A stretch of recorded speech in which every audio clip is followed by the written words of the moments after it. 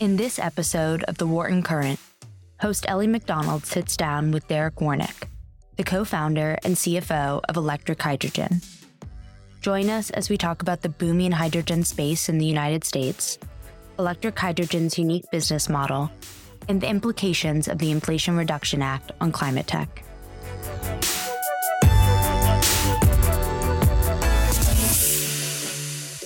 Hi, everyone. This is Ellie McDonald, host of the Wharton Current. I'm excited to be here today with Derek Warnick, the co-founder and CFO of Electric Hydrogen, a green hydrogen startup in the climate tech space. Derek, thank you for joining us on our podcast. Do you want to tell us a little bit about your background and how you ended up in your current role as CFO?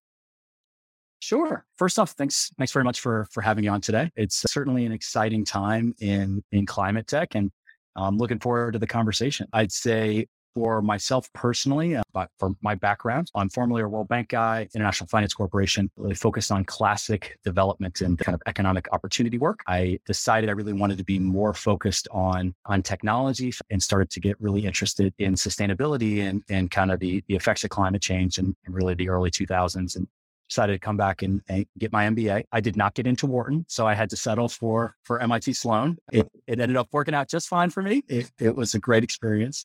But congrats and kudos to everyone who did get into Wharton. I've spent, since my MBA, I've spent kind of almost the last, must be 15 years now in clean tech and climate tech. Part of that, I was a power developer out of Houston, the CFO of a power development shop out of Houston for about 5 years. And most recently, spent the last 2 years prior to co-founding Electric Hydrogen at Gates and Bezos Clean Tech Venture Fund, Breakthrough Energy Ventures, really focused on, I think, some of the coolest companies and opportunities out there, and an opportunity there to meet Dr. Dave Eaglesham, one of our co-founders here, who was the first CTO of First Solar, took them public, grew that company to however many thousands of employees, how many $1 billion of revenue that they do each year. And Dave had a great background and was very focused on hydrogen, and particularly how ultra efficient electrolysis at really low pricing could turn and convert renewable energy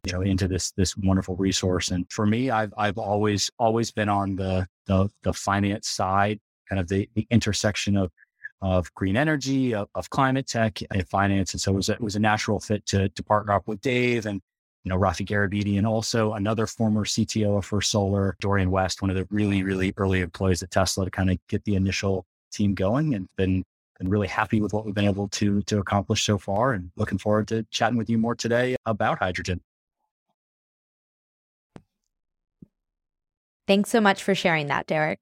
We've actually had a few folks from the Breakthrough Energy Venture team on our podcast, and they've been a great crew. So we're excited to chat with you and learn more about electric hydrogen. Right now, there's a lot of buzz around hydrogen. So would you mind quickly reviewing the basics of what is being dubbed the hydrogen rainbow? Specifically, the key differences between green, blue, and gray hydrogen, the three colors we are seeing most actively in the U.S. Sure. Happy to do that. It's a question that comes out a lot. There's green, there's blue, there's gray, there's pink and gold, and there's a lot of colors in the hydrogen rainbow. I think maybe the most important point is this color wheel, or this rainbow, creates these labels that are a little confusing, and these colors can kind of oftentimes obscure what matters at the end of the day, which is the carbon intensity or the carbon impact of the hydrogen itself. We at Electric Hydrogen really prefer the term fossil-free hydrogen to not confuse this or that or the other. I think the big colors that people talk most about are green hydrogen. Green hydrogen is the process of using renewable energy to split water through electrolysis, freeing the hydrogen from the oxygen, and then you have the hydrogen available for useful chemical work or to be burned for thermal energy, where it just turns back into water. So that's green hydrogen, renewable energy producing hydrogen via electrolysis. Blue hydrogen is the process of taking natural gas and basically cracking that into the constituent components of hydrogen and the carbon. The carbon combines with oxygen, creating CO2, and then capturing that CO2 and doing something with it. There's a little bit of kind of ellipses and question marks of how you capture it, how you store it, how you safely do that for long periods of time. But that's blue hydrogen, where the carbon is not emitted in the form of CO2, it is captured and stored. And gray hydrogen is really that same process where the CO2 just ends up in the atmosphere. So that's how hydrogen is mostly made today.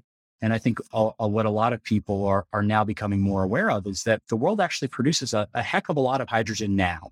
Hydrogen is a very important part of many industrial processes. But right now, that's taking natural gas and just using a process called steam methane reformation, a fancy way of heating it up and freeing the CO2 and the hydrogen. And that's a process that is not environmentally friendly at all, which is why as we think about these different colors, green or blue or turquoise or these other things, if you start with fossil fuels and they are involved in the process, that's fundamentally not a process that we are excited about that has long-term sustainability. We also believe that what is classically referred to as green hydrogen, or as we like to think of fossil-free hydrogen, there's also a strong economic advantage over time that can be realized there, which is very different than a process of using, dead dinosaurs that you've dug out of the ground. The economics there are pretty well known and probably not something that's over time going to become much, much better.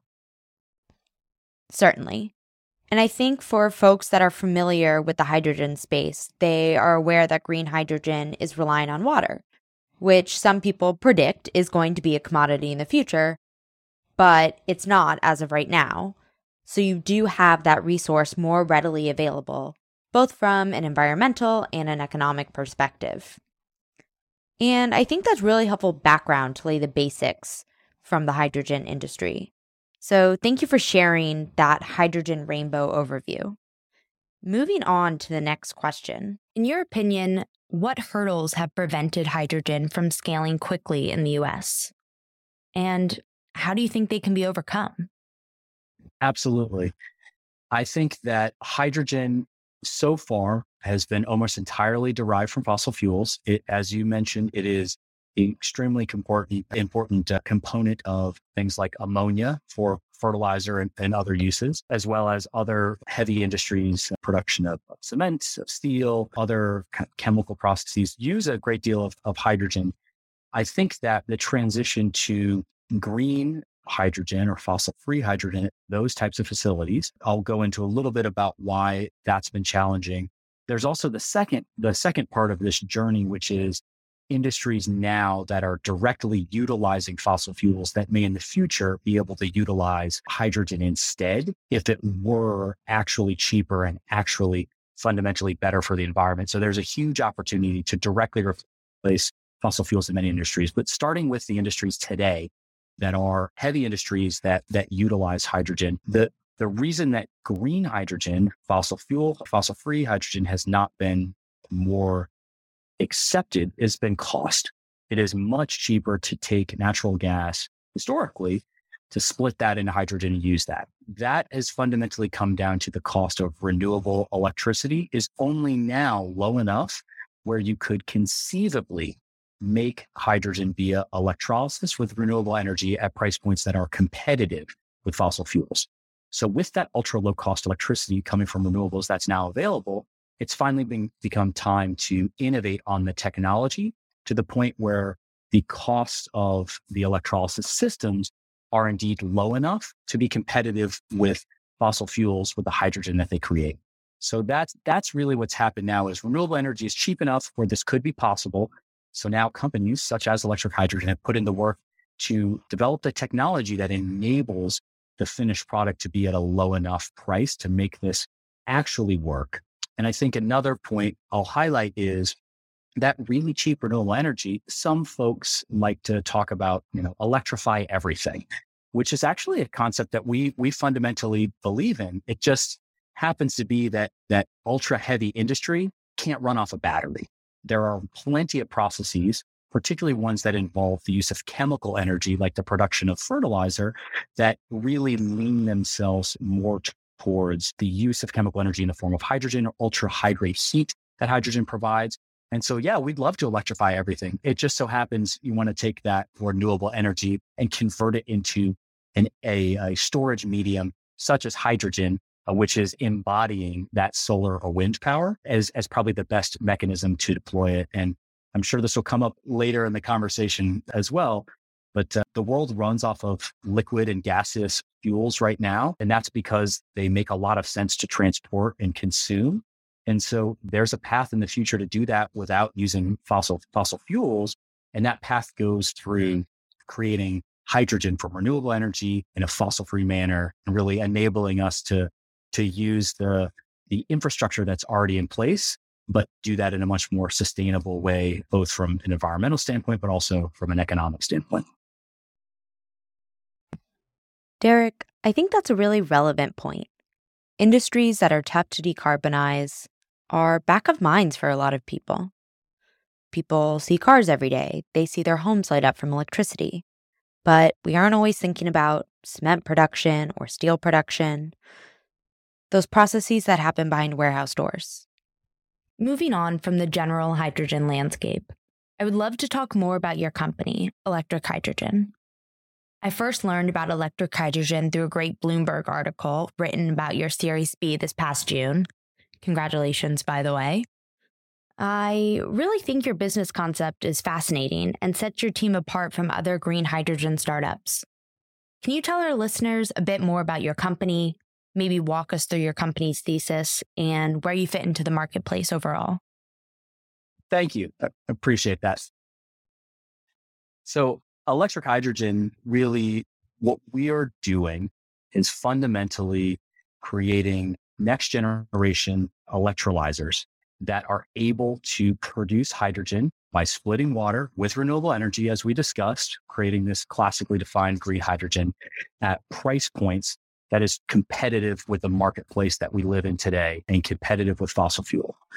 What we believe is that heavy industry, accounting for, upwards of 30% of global greenhouse gas emissions, is one of the most important areas to focus decarbonization efforts on.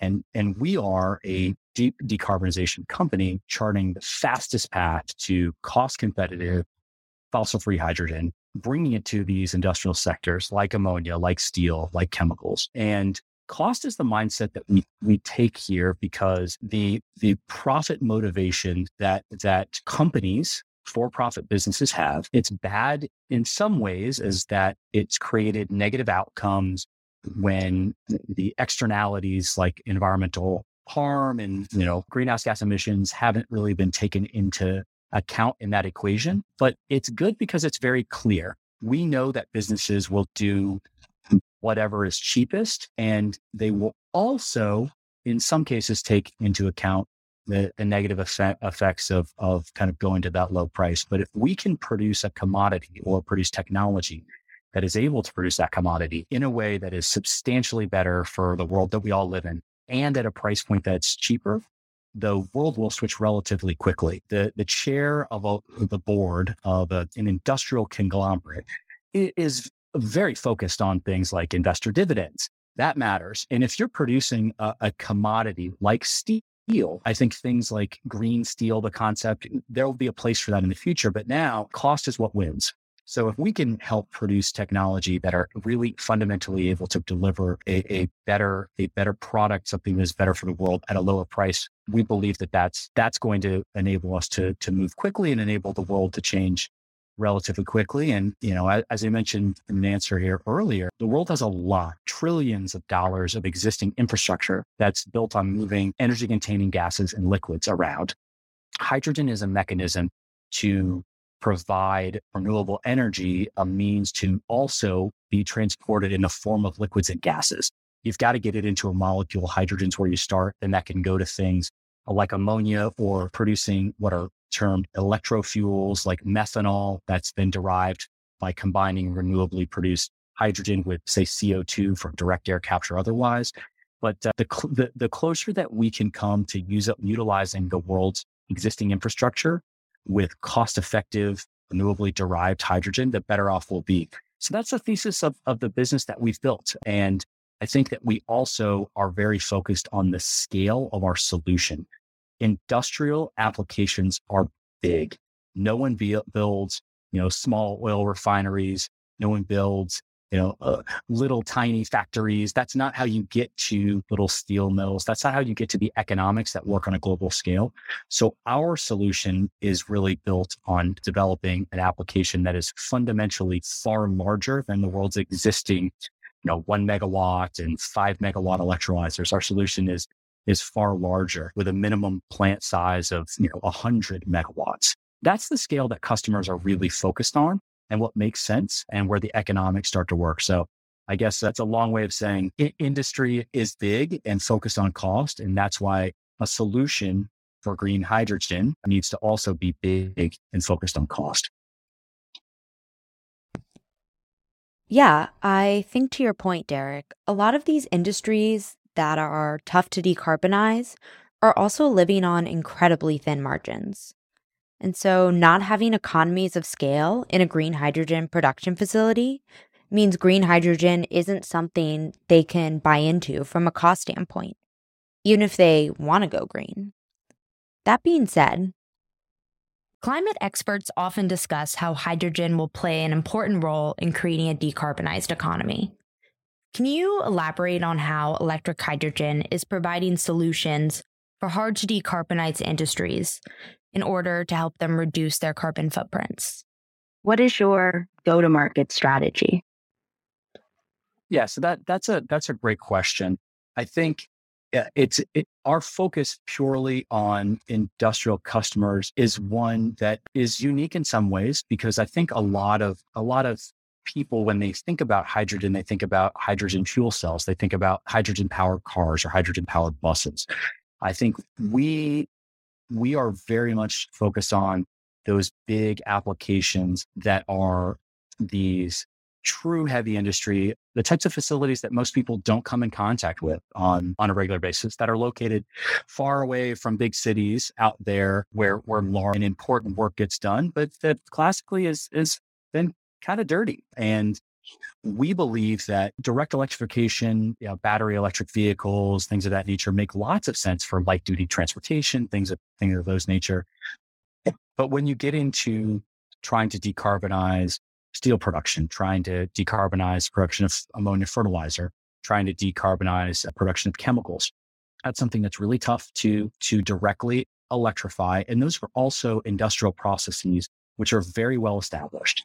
So there are absolutely companies out there that have different approaches to how you might be able to decarbonize individual heavy industries. But one thing that we look at is, how do we limit the changes to these big and complicated processes that have oftentimes, been refined over the periods of decades to figure out how to do this really well?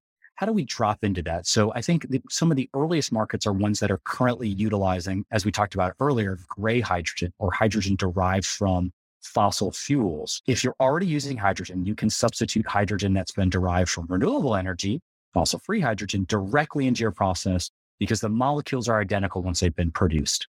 So those industries, you don't impact their process at all. And if you can reliably provide the same hydrogen molecules from a renewable source at a lower price point, the ability to switch that is relatively easy.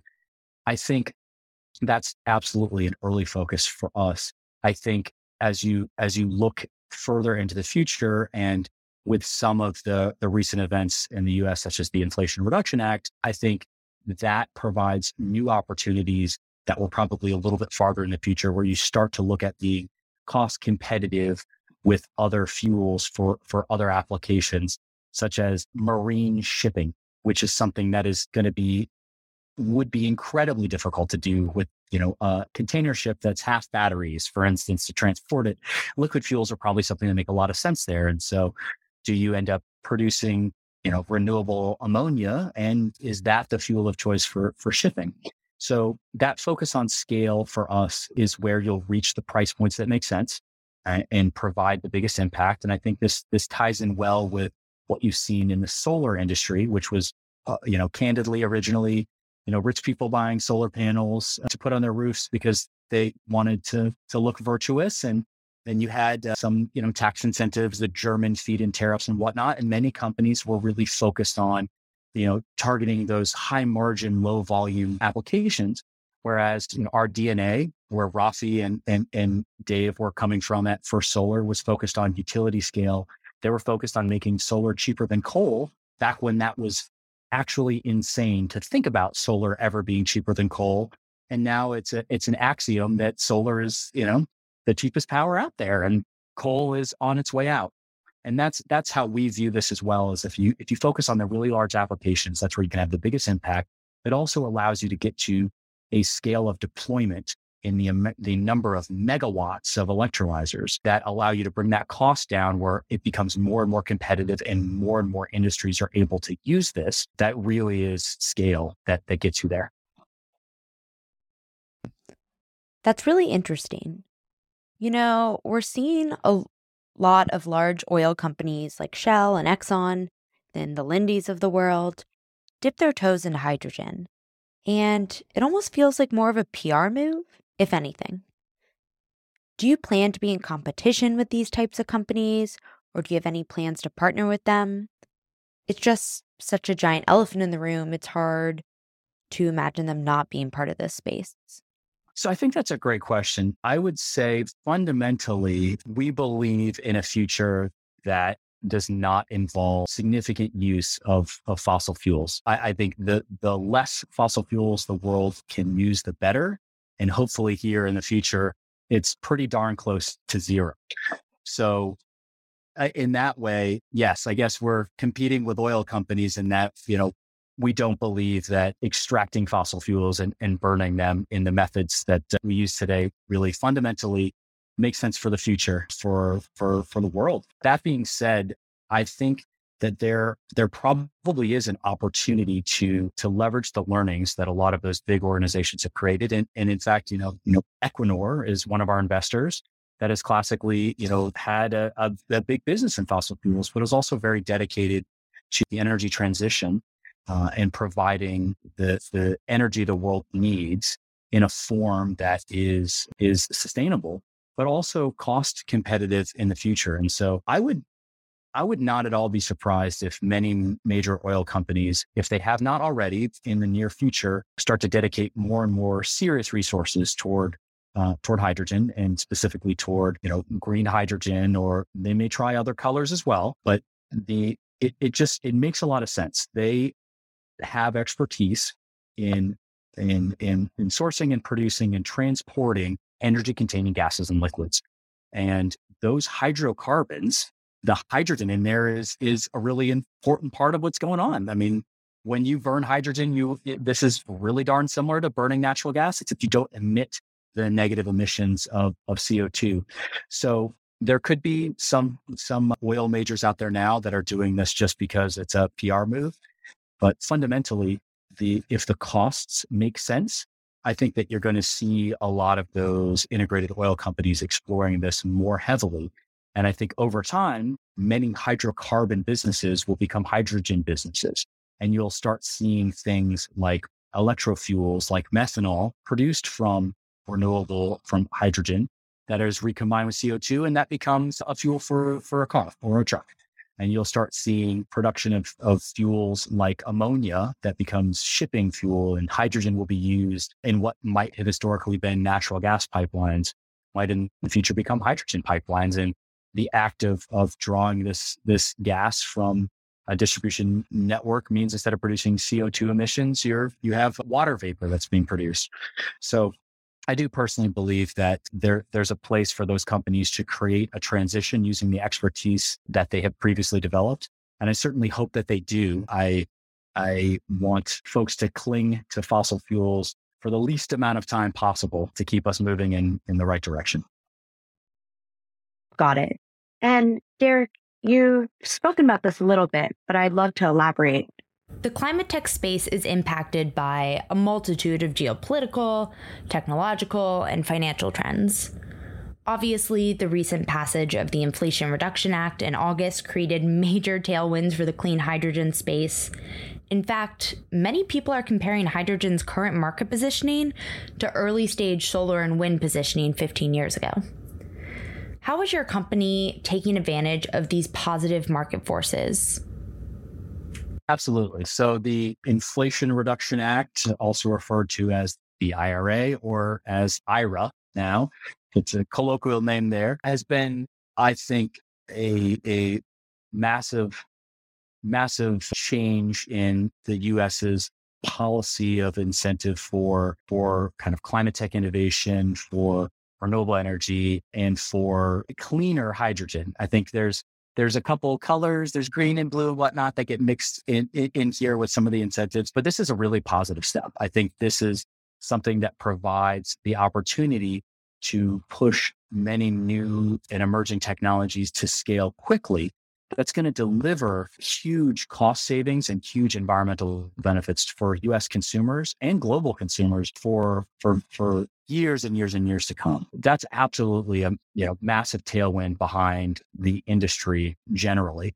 I think that the Inflation Reduction Act provides for one of the first times where this is the color wheel of hydrogen becomes less relevant. They actually measure the amount of tax credit that you can achieve through the production of hydrogen based off of the carbon intensity of the hydrogen produced. So you can do it however you want, but what is the carbon intensity of the hydrogen that you've produced? And the strongest tax incentives are for when you are producing it in a completely carbon-free manner, and it ramps off very quickly as that carbon intensity really climbs up there.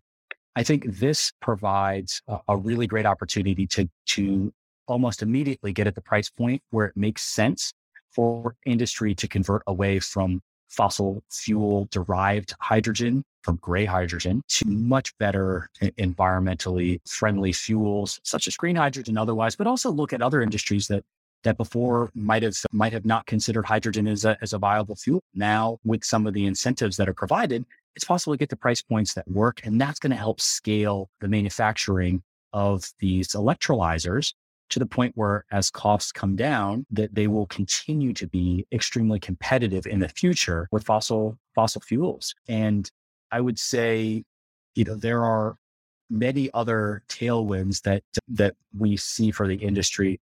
There have been years now of people becoming very excited about electric vehicles. People are starting to understand ubiquitously that climate change is something that matters, that decarbonizing global industry is something that matters, and that this doesn't have to be, merely a scary problem with a question mark at the end that we should all be worried about, but an exciting journey along the way. I mean, companies like Tesla that, we've got a bunch of folks here who were at Tesla, that it's an exciting place to work, an exciting company to hear about that's doing something that's really innovative, but doing it for the right reasons with positive impacts.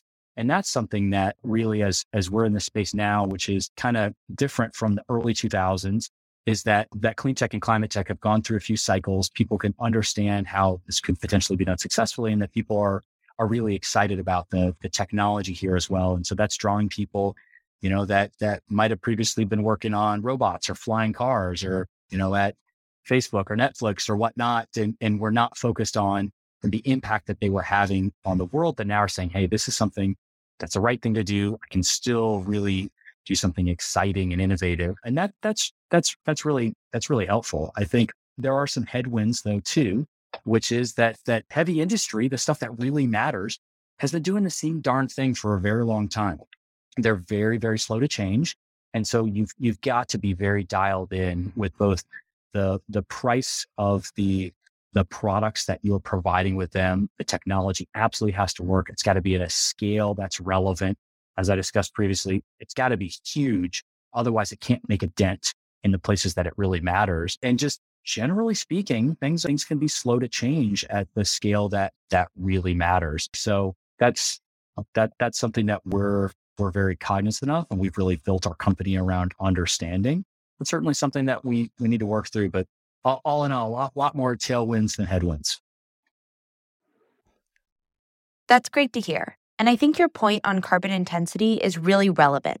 We've seen California take the lead on using carbon intensity as their standardized metric for other relevant policies, like LCFS, and it has made a huge difference. So it's exciting to have that standardization of metrics in this space. Are there any other headwinds or tailwinds your company in particular is facing as you look to scale? Well, I think we've managed to, build some excitement about what we're doing as a company. And I think as you mentioned, we had a great Series B that we announced earlier this year. We've had fantastic investors that have been excited about what we're doing. But I think the important part is the team that we've built. The people that we work alongside every day are tremendous and have created so much innovation over the last brief period of time that this is really helping us continue to grow our business, to really find great talent. And I'll put a plug out there right now. We're always looking for really talented people interested in tackling deep decarbonization. So we've got a careers page at EH2. So that's EH2 2.com/careers. And we're on LinkedIn and Twitter and whatnot.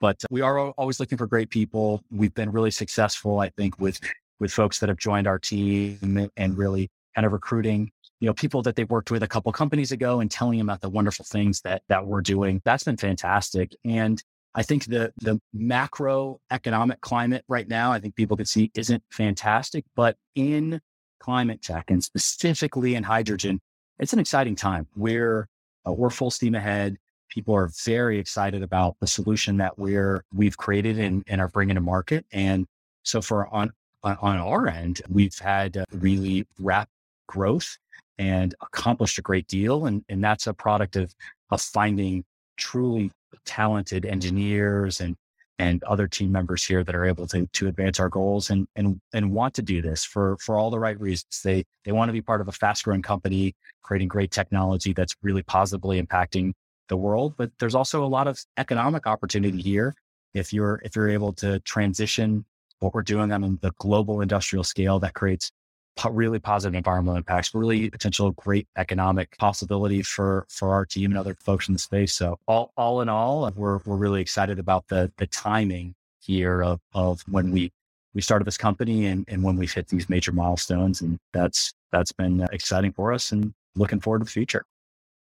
Now, Derek, before I ask you this final question, I just really want to thank you for joining us on the Wharton Current. I learned a lot from this interview, and I'm sure listeners are going to love the episode. And you kind of jumped ahead of me, but wanted to give you the opportunity as we wrap up to plug anything with our listeners. You plugged the careers page, but would you like to plug socials, a newsletter, anything else? Well, thank you very much for having me. And I think my team will be excited that I beat you to the punch plugging our career page. That is the thing that we need most, is more and more really talented people to join the team. And I think, what I would say kind of to end on is that this is really exciting. This is a really exciting time to live in for the scale and speed of innovation that is coming, the transition to, a new, green economy and the ubiquity of renewable energy that is really starting to become reality. It's very exciting. And I think when you get to the point where you're able to create fossil-free hydrogen at a price point that is truly cheaper than oil and natural gas, that's fundamentally changes everything. That enables us to move very quickly to the future that I think we need to be in before too long. So it's exciting times. Really happy to be a part of this, and hopefully, there are many of your listeners that look into the space, and if they don't join us, I would invite them to join someone that's out there on the climate tech mission, because the more people that are dedicating their time and their brain power to solving these problems, the faster we'll get to the solutions. Thank you so much, Derek.